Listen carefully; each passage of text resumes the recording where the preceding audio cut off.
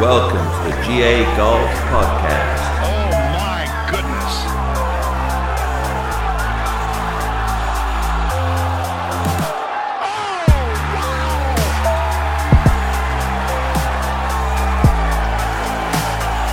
In your life have you seen anything like that? Hello everybody and welcome to the first GA Golf Podcast. You can find our business page by searching for GA Golf Society on Facebook or going to www.facebook.com/GA Golf Society. We also have a page where we run draws to win the latest golf equipment while supporting UK-based charities, which is currently the Cystic Fibrosis Trust. I am very excited to welcome Denis Pugh as our first ever guest. Denis is the current tour coach to Ross Fisher and Francesco Molinari and is also a regular on Sky Sports Golf as a pundit. If you follow him on Twitter, you will know his love of a table layout picture and his hatred of those for asking for free golf tips. Hello Denis, how are you? Good. Well, an introduction. Thanks for that. I thought I'd have to get the Twitter bit in there first because I followed you on Twitter for a couple of years and you are known for a few subjects on Twitter. Yeah, I do have a few opinions. Doesn't seem to cheer up everyone, but there we are. That's Twitter. Exactly, it is. Yeah, I just wanted to start with your background in golf. So you turned professional at the age of 17, is that right? Yeah, it was a long while ago, 1972, and I turned professional and went to work as an assistant pro. And in those days, you did a couple of years, and if you were any good, you could start pre-qualifying on a Monday. And that was the route that I took into the game. And it seems such a long while ago, but it was Monday qualifying and able to do that occasionally. And in the end, I stuck around for about 10, 11 years. And when I got to 28, wanted to get married and have a family and had no money. I had minus money, actually. So it was time to start to think about a real living and got a job at Wanstead as a club pro there. And from that day onwards, I was in the other side of the game where I was making money, not really spending it. Yeah, and that's something that really interested me. You actually started teaching or coaching at quite a young age. What got you into that? Well, when you those times I was a club pro and I was trying to retail and also give lessons, and obviously found that I was quite enjoying the lessons and getting quite good success from them. And after about 5 years of being at Wanstead as their club pro, I felt it was better for me to move on and just specialise in just coaching and not to be to do anything other than no retail, nothing else, just no playing, just coaching. Okay, I can imagine the tour was pretty different then to how it is now. Yeah, certainly was. So those times there wasn't too much travelling coaching going on. The tour pros would come down to see you on a Monday, wherever you were based. If you were a tour pro teacher, they'd go off and play, and you looked on teletext, as it was then. No European tour app to moan about. That was see how their scores were. You'd hope they'd be on the first page and not the last page, and it was at different times. But the whole thing, the coaching, the European tour itself, obviously is grown immensely, and now there's chances for people to travel and coach players, and they will have their squads around them, their team, and even the way they talk now, it's we hit six iron in as if every member of their team was involved in that shot, when really it was they hit the six iron. And I've heard you say in the past that David Ledbetter was a big influence on your style as coaching, but who else would you say in the past, or even more recently, has influenced you as a coach or as a person? Well, I think the influence from David came because we were both assistants to a guy called Phil Ritson, who was based a South African coach based at Disney in Florida. And unfortunately, Phil passed away this year. Phil was a really charismatic guy and knew a lot about the golf swing and taught David and I really how to work a video camera when they were just starting to come out, how to work and analyze video. David was a great help then when moving on to starting my own career as an independent coach, showing really how it can be done and leading the way like he did for so many. He really fathered the whole business of coaching tour pros as a means to an end in itself. As we move on, sorry to sort of continue, but it would be really bad of me not to mention the influences from others like John Jacobs, who, John Jacobs, for a lot of people, was the main man of coaching. And it's not so much the way what he coached; it was the way he coached. The manner. I said recently on Twitter, when he spoke, you understood what he was saying. He used simple, everyday words to convey the complexity of hitting the golf ball, and it was really a joy. And I think the manner of giving a lesson was his influence on me. So there'd be the three people that, and there've been so many others that have helped. That you learn from people, and hopefully you put your own product, your own package together.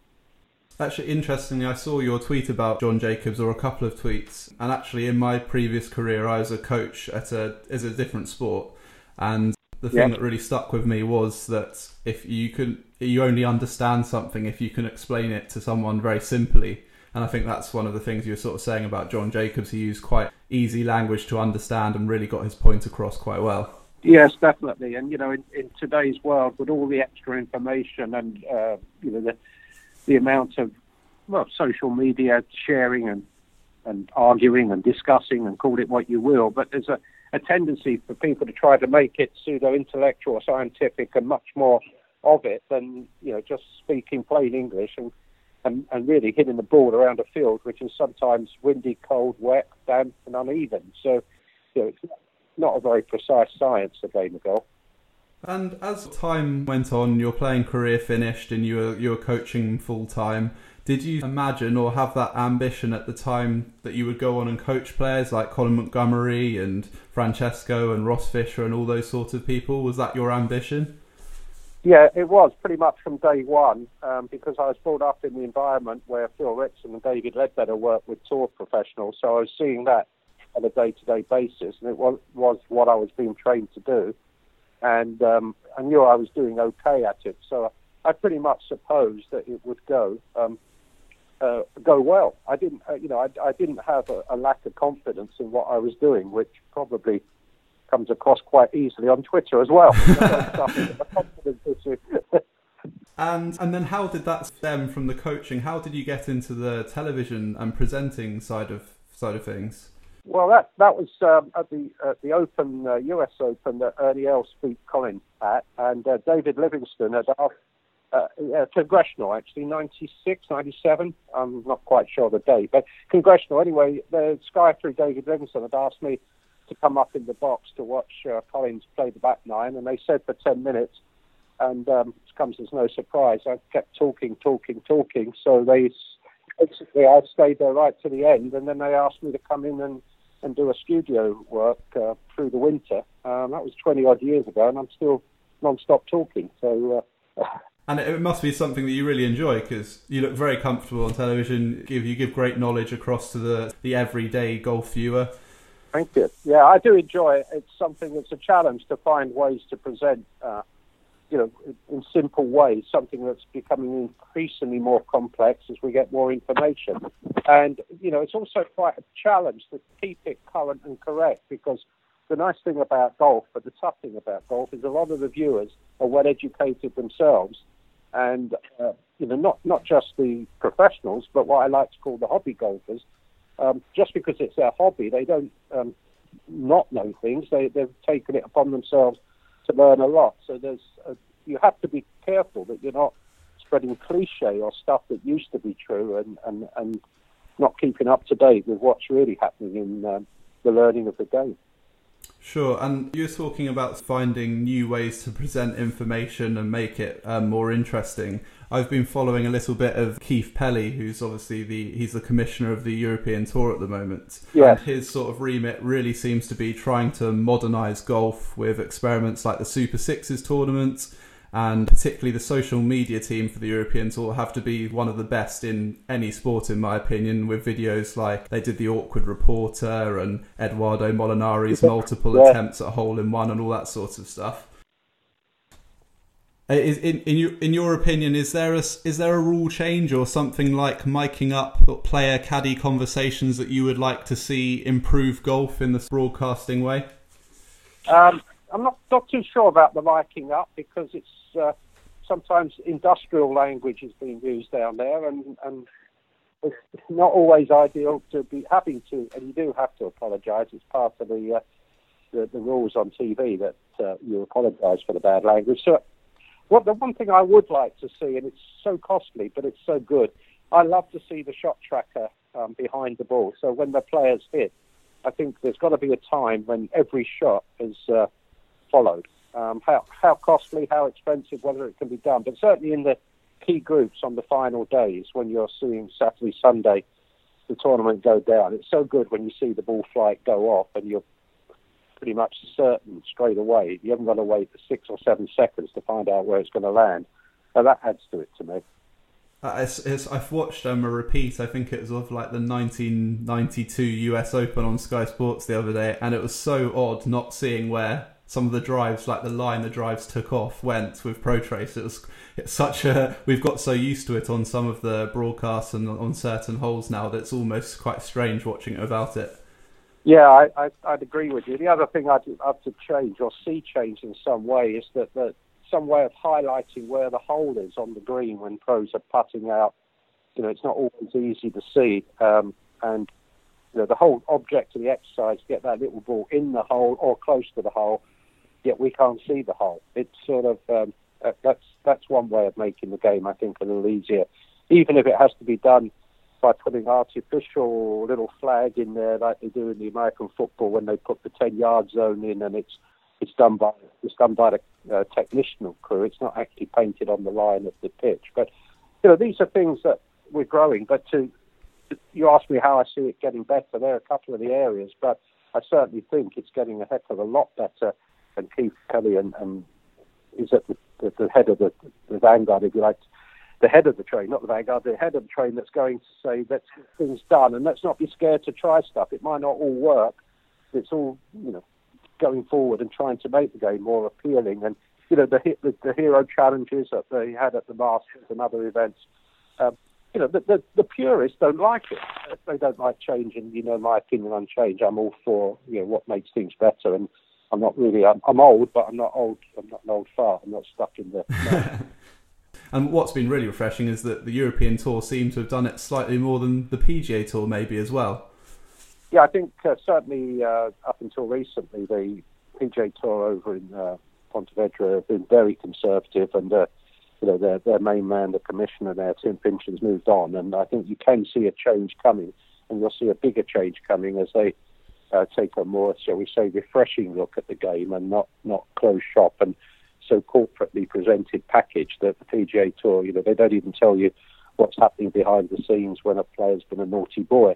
It's all together to be nice and all-American and sweet as apple pie sort of thing, when the real world isn't like that, but they want it to be. So, yeah, the European Tour is a sort of warts and all operation. It's very open, and you see, and when players get upset, they can get upset, and they're fined, they'll get told what they get fined for. Actually, something that I've spoken to you on Twitter a few times is talent, and I know that you talk about it quite a bit on Twitter. It's a topic I'm personally quite interested in, because as I say, I was a coach in a different sport, but it seems to be something that people have quite a few misconceptions about, and I think some of that comes from the whole Malcolm Gladwell 10,000 hour theory, which was that you can sort of master or become an expert at anything with 10,000 hours of purposeful practice. But what are your thoughts on sort of talent and nature versus nurture? Yeah, that whole sort of idea about you can develop into a champion is you can develop into something better, but it's not going to be a master of the art, and it's not a matter of hours, it's a matter of talent. And talent exists. It happens in any sport. I from my sport's golf, and I can see, when someone's hitting a ball, what is talent? Well, the first level is the ability to create speed and find the sweet spot. That's the first thing. They've got natural speed, and can they find the sweet spot, regardless of the technical skills they have? Because all of us, when we play golf, even if you haven't got a very good swing, at the start, you're going to hit some good shots, because that's the addiction of the game. So, what's their speed level? What's their sweet spot level? And next thing, how quickly can they learn the skills? So that's a talent in itself, the ability to learn the skills that are required to play the game. And then the the final talent, if you like, is how well can they perform on the golf course. So that the ability to take the game they have and reproduce it when it really matters, when there's one ball at a time, not a pile of practice balls. So it's inconceivable to me that A, people think there's no such thing as talent, and B, I call it the Dreamer's Charter. It's one that they want to believe. The Dreamer's Charter is the one they want to believe, because if they only had more time, money, and they were willingly put in the effort, they would be Jordan Spieth or Tiger Woods or whoever the great hero of the day is. And there is a word for that, but I'm far too polite. But BS is how it sounds. One hilarious thing that I saw you post on Twitter about it was that you were talking about talent and people sort of not understanding it and why they don't necessarily understand it. And you put a lot of people have loft issues. And at first I was looking at it and thinking, was he talking about delivering loft in golf? And then you sent another tweet explaining it, and it was lack of effing talent, which I thought was hilarious. Well, yes, thank you. But it's true. There's a lot of issues that I see are basically down to that. And the reason a lot of people don't get better at golf is that because they're trying to think it's about just grinding out the secret in the dirt. Another great cliche. The secret's not in the dirt. There's dirt in the dirt, and the more of it you dig, the more you'll make permanent whatever you're doing. And usually if it's done purely on determination, not much talent and not much technical training, you permanently become worse at golf. So actually, hard work can make you worse, and that's one of the great conundrums of the game as well. So there's a lot of cliche in golf. It seems the better the player, the least likely they are to use cliche, and the worse the player, the most likely they want to throw in a cliche and live by it. But they don't live very well by it on the golf course. So I just wonder why they stick around with their cliches and don't actually challenge the cliches, because all the tour pros and their coaches are challenging every cliche in the game. I think that's so interesting. And talking about cliches, you see it in the amateur game, and it is peddled by golf magazines sometimes, the whole sort of keep your head down and other things like drive for show, putt for dough, and all that sort of stuff. So it does get reinforced in the amateur golfer quite often. Yes. Talent-wise, obviously you get to see hundreds of professional golfers all the time. Who have you walked past on the range, apart from your own players, obviously, and you've seen them swing or heard the sound of their ball strike and thought, oh wow, they've really got it there, something special? Yeah, you don't see it where you go, wow, that's something special. There's swings like Robert Rock, whose golf swing is a joy to watch. We don't coach Robert, but he's one of the few players I'd stop to watch hit balls and enjoy watching just the way he swings the club. But on the level of going the wow factor, I've been around the tour for a long while, 30-odd plus years, and Tiger Woods, Ernie Els, Sergio Garcia, Rory McIlroy, there's no four great stars, but when I saw them for the first time, they were kids, basically, 13, 14, 15, 16, that sort of age. And you could tell then, that's special. That's because it was the speed and the crack on the ball. People say it makes a different noise. That noise is the sound of the sweet spot being hit at speed. So, and they had that abilities to do that, and they didn't miss the sweet spot as often as others. They still hit bad shots. And unfortunately for all of them, where their bad shots are bad because they hit the sweet spot at speed, where they miss getting the other factors of impact right, it goes a long way offline. Maybe a bit like Tiger's driving when it was going a little bit slightly offline. Yeah, well, he created a lot of speed, and if he hit that sweet spot and got the face in a wrong position and got his delivery angles wrong, it was going out into the black country. So, that's how I see it. Is there a young up-and-coming player that you really think they've got a lot of talent and they could really sort of have a long successful career at all? Yeah, I mean, it'd be no secret because he's the number one player on the scene right now. But Tommy Fleetwood is not a flash in the pan. And he had some dark periods in his recent times where he's almost lost his game and found it and come back. But he's a genuine talent and somebody who can expect to play at the highest level for a long time. So I don't see any problem for Tommy. But for someone who's coming through, Jordan Smith looks to be a proper player and somebody that we can say I would say would be around for a while, and expect to see go to the higher levels of the game as well. I've been following his results in the last sort of year, and he seems to really have he's had a couple of great finishes, but also a general sort of consistency in a lot of his finishes this year as well. A good prospect. We have a sort of we're going to have a segment on the podcast every week where we just get 4 or 5 very quick questions sent in by members of my group on Facebook. I'm quite conscious. I don't want to keep you too long, so I know you're very busy. But the 5 questions that were sent in. The first one: what is your ultimate ambition as a coach now? To make my wife, the famous Twitter Mrs. P, get down to scratch, and she's off 2.7. I don't think it's going to happen because we're going to have to find another 30 yards off the tee. But that's my ultimate goal. Okay. Oh, she's a very good golfer then. Very good golfer, yeah. The second question, which I thought was an interesting one, was in a Sky Sports Golf 4-ball bettable match with yourself and Rich Beam versus Mark Rowe and Nick Doherty, who would win?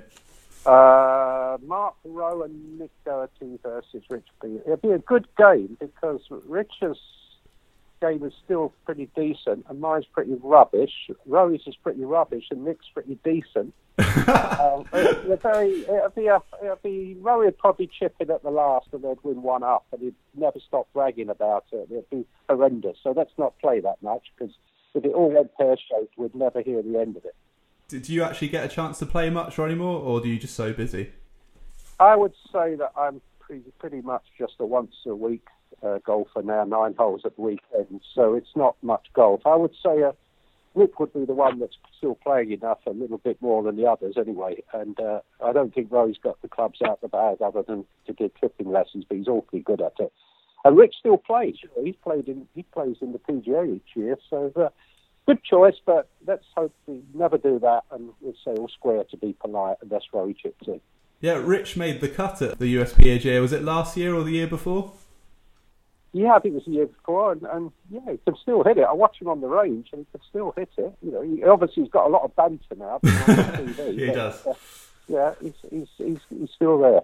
The third question was: do you think Tiger Woods will come back and win on tour again? No, I don't, and the reason I don't is that I think that he's coming back a little sooner than he perhaps would be advised in terms of having the back strong enough. The swings that I've seen the video swings I've seen are looking good technically, but they're very much at 80-90%. And people are saying, well, surely if he played at that, he could win. I think he probably could win if he played at 80-90% because of all his experience and his ability to construct a score. But the problem he'll have as soon as he plays with Dustin Johnson or Jason Day or Ricky Fowler or any of the guys that are pumping out there, Rory, he's not going to like to be 30, 40, 50 yards behind. So he'll put the boosters on, the turbochargers will come on, and that will put too much pressure on his back. And I don't think it's because he's not good enough to win. I just think he won't be physical to win. He won't be able to stay around. And I think, sadly, that this will be the last comeback, and it won't be for too long. It does seem such a shame that he doesn't seem to be... So I'm not sure if willing is the right word to have a proper time out of golf and rest the back. I mean, as a competitive athlete, it must be so difficult because I know that he does want to come out and win, but obviously his back is still seemingly quite a big issue. Yeah, I think anything to do with the back is a big issue. Can go at any time. And the one thing you don't want to be doing is getting into an ego battle with Dustin Johnson on who's got the long ball. And there's others coming out. There's I think the guy's called Cameron Champ. And yes, that's right. Yeah, he's coming out with 200-mile-an-hour ball speed. That's going to equate to 360, 370 yards on tee shots. And that's going to be where Tiger was 20 years ago, showing the tour a different level of distance off the tee with good accuracy and a decent putter. Those guys are going to be unbeatable. So. I'm sorry to say, because there's still a lot of Tiger fans out there, but I don't think and I'd love to be proved wrong. And you can replay that answer to me in a year's time when he's got a trophy. I'd be happy to say he was wrong on that occasion. Hopefully I will. Question 4 was, what is the biggest myth in golf? And the person in brackets has put drive for show, putt for dough / the strokes gained stats point towards that the better ball strikers earn more money versus the players that are better from sort of 100 yards and in and putt well. Is that true? Yeah, the biggest myth is definitely that.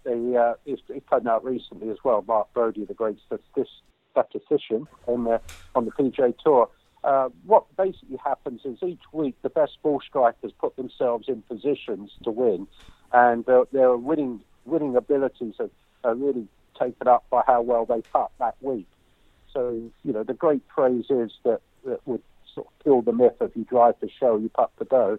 You drive to put yourself in the show, and you putt to win the show, because you're going to be the best putters that week of the best ball strikers. And and certainly no one is going to say that on any given week, occasionally someone has such a great round with 4 rounds with their putter and hit it marginally, but usually that's not the case. They have to hit the ball decently because the level of competition is so high now. And you really want to have a great putting round when you're going to shoot 64 or 5, not a great putting round to shoot 70 or 71 because of the level of competition. So the great putter's survival now is the myth. It's hard for a great putter. They have to be a decent ball striker as well, just to survive on tour. Yeah, I think the European Tour did a poll about 2 months ago, was it? And it said, would you rather have Rory's driving or Jordan Spieth's putting? And I think 80% went Jordan Spieth's putting. And it was amazing to see so many amateurs saying, well, I'd hole everything round my course if I was Jordan Spieth. And actually, Jordan Spieth doesn't hole everything. He's a very good putter, but he still misses quite a lot of putts. And you'd definitely rather have someone like his Rory's game off the tee or Jordan Spieth's iron play is fantastic. And that's probably a reason why he's in and around winning a lot with his putting as well. Yeah, I think that's the case. And I'm going, as a sort of final say, if you like, on that matter. There is no doubt that the stats have proven it that Rory's driving for you if you're an 18 handicap golfer will do a much better job for your game because you're already closer to what Jordan can do on the green than you could ever imagine. There's only 6 putts in an average round where Jordan's going to show that he's a better putter than you, and that might mean that he'll make 3 of them, and he's going to improve your score by 3. But with Rory's tee shots, from where you would be playing, unaccustomed area, 330, 340 in the middle of the fairway, you're going to do a lot better than where you are at the moment if you're hitting it 210 into the rough sort of thing. So that's no doubt. And sort of on the point of that, which is really weird, people instinctively know that because if Jordan Spieth was putting on a putting clinic outside the clubhouse here, and Rory was putting on a driver clinic outside the clubhouse, everyone would want to watch the driver clinic. That's because it's the nature of the way things are. Yet we all think that, well, not we all, we listen to that cliche, and it's only a few that are accepting it's wrong. The cliche is wrong. You drive to go, and you go to lose cliche. Sure. And the last question we've got before we let you go, Dennis, is if you had to create a golfer and choose someone's driving, iron play, short game and mental game, past or present, who would you put together to make that sort of elite golfer? What a good question that is. The best driver of the ball. How far back in history are we going? Are we going as far back as Hogan, or are we going back as far back as you like? Okay, well, Ben Hogan put the ball in play off the tee with power. Using modern equipment would be the ultimate driver of the ball. We're going to go to more recent times. Greg Norman was the best driver of the ball I've seen. I've only seen videos of Hogan, so go with what I've seen. I'd go with Greg Norman as the driver. Approaches into the green, and that would be Jack Nicklaus, because Jack Nicklaus had the higher ball flight than most and could also control it when winds were needed to be controlled. And he could hit marvellous shots. That would be my number one choice. Over the times that I personally see Johnny Miller at his prime hit the ball closer than anyone. Just that he talks rubbish on TV. So how great an iron player he really was. What was the other 2 points? Short game? Short game, which includes putting, and the mental game. Okay, well, short game including putting, it would be Tiger Woods. Although Seve, if it was just short game, because Seve's putting left him towards the end. But short game chipping was Seve, but overall Tiger Woods was beyond doubt. And Jordan Spieth was good, but I'd still go with Tiger. And I'd also go with Tiger for the mental game. When he was at the top, he could get what he used to call his C game. And Nicklaus as well. They could win when they really weren't playing that well. And that's the ultimate test of a good mental attitude. But what I liked the most was Tom Watson, because watching Watson play, he looked like he enjoyed the challenge of a good fight out there. He was up for everything the golf course could throw at him. He took the good, the bad and the ugly and made a score and got 5 opens on the strength of it. So they're my choices and they're my reasoning. So I'm going to sum it up by saying Greg Norman off the tee, Nicklaus, Johnny Miller, go with Johnny Miller. Short game was Tiger and Tom Watson for overall mental attitude. That'd be some golfer. I think winning every week would be quite likely. Yes, I would hope so. Dennis, it's been an absolute blast speaking to you. Thank you very much for coming on and spending some time on the podcast. Are you broadcasting on Sky today? Yeah, I'm going to the studios this evening and got the PGA Tour 6 till 9, and it'll be the same at the weekend. I'll be doing Sunday. Simon Holmes is doing Friday and Saturday, and should be a good show. Brilliant. And thanks again for coming on. People can follow you on Twitter at DPugh54. Although, as I said earlier, be prepared for conversations on Brexit, talent and table layouts. Dennis, thanks very much, and hopefully we'll speak again soon. It's my pleasure. Good luck with the whole thing.